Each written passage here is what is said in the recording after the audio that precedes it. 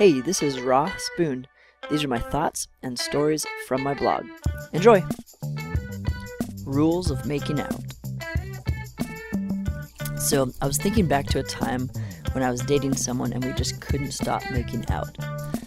It was like I had a girlfriend, and whenever we were together, our lips and bodies just crashed into each other like slobbery black holes or something. And we found it very hard to stop at a place where we didn't feel guilty afterwards.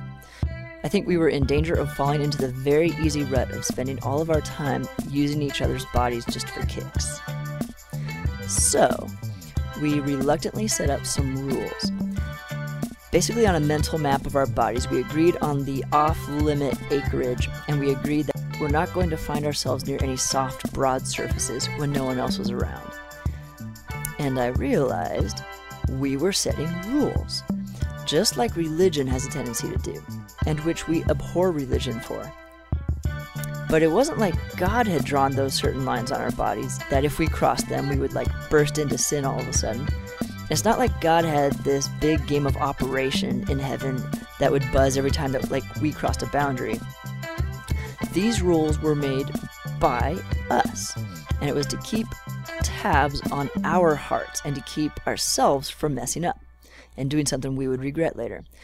We realized that we had the power to sour a very good thing if we didn't take good care of it, and it was our rules that we set up that would help us prevent that.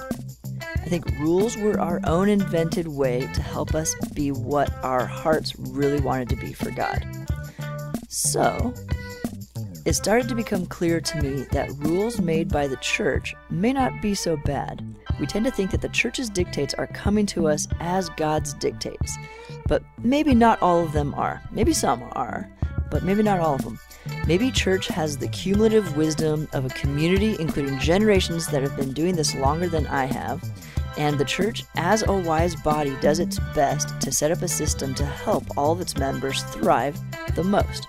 The community is what's coming up with the best practices in many areas of life which aren't explicitly stated in the Bible. So, maybe next time that I find myself in a situation where I'm pushing against certain general rules, whether it be about tithing or dating or how to treat a homeless person or just making out, and I begin to abhor religion for assaulting my conscience with its set up rules, or if I start to think God is just a big, stupid killjoy in the sky, I should instead remember that I am not alone in this. This is not all just for me, and I am part of a cloud of witnesses that have ridden this rodeo many times before and know the ropes far better than me.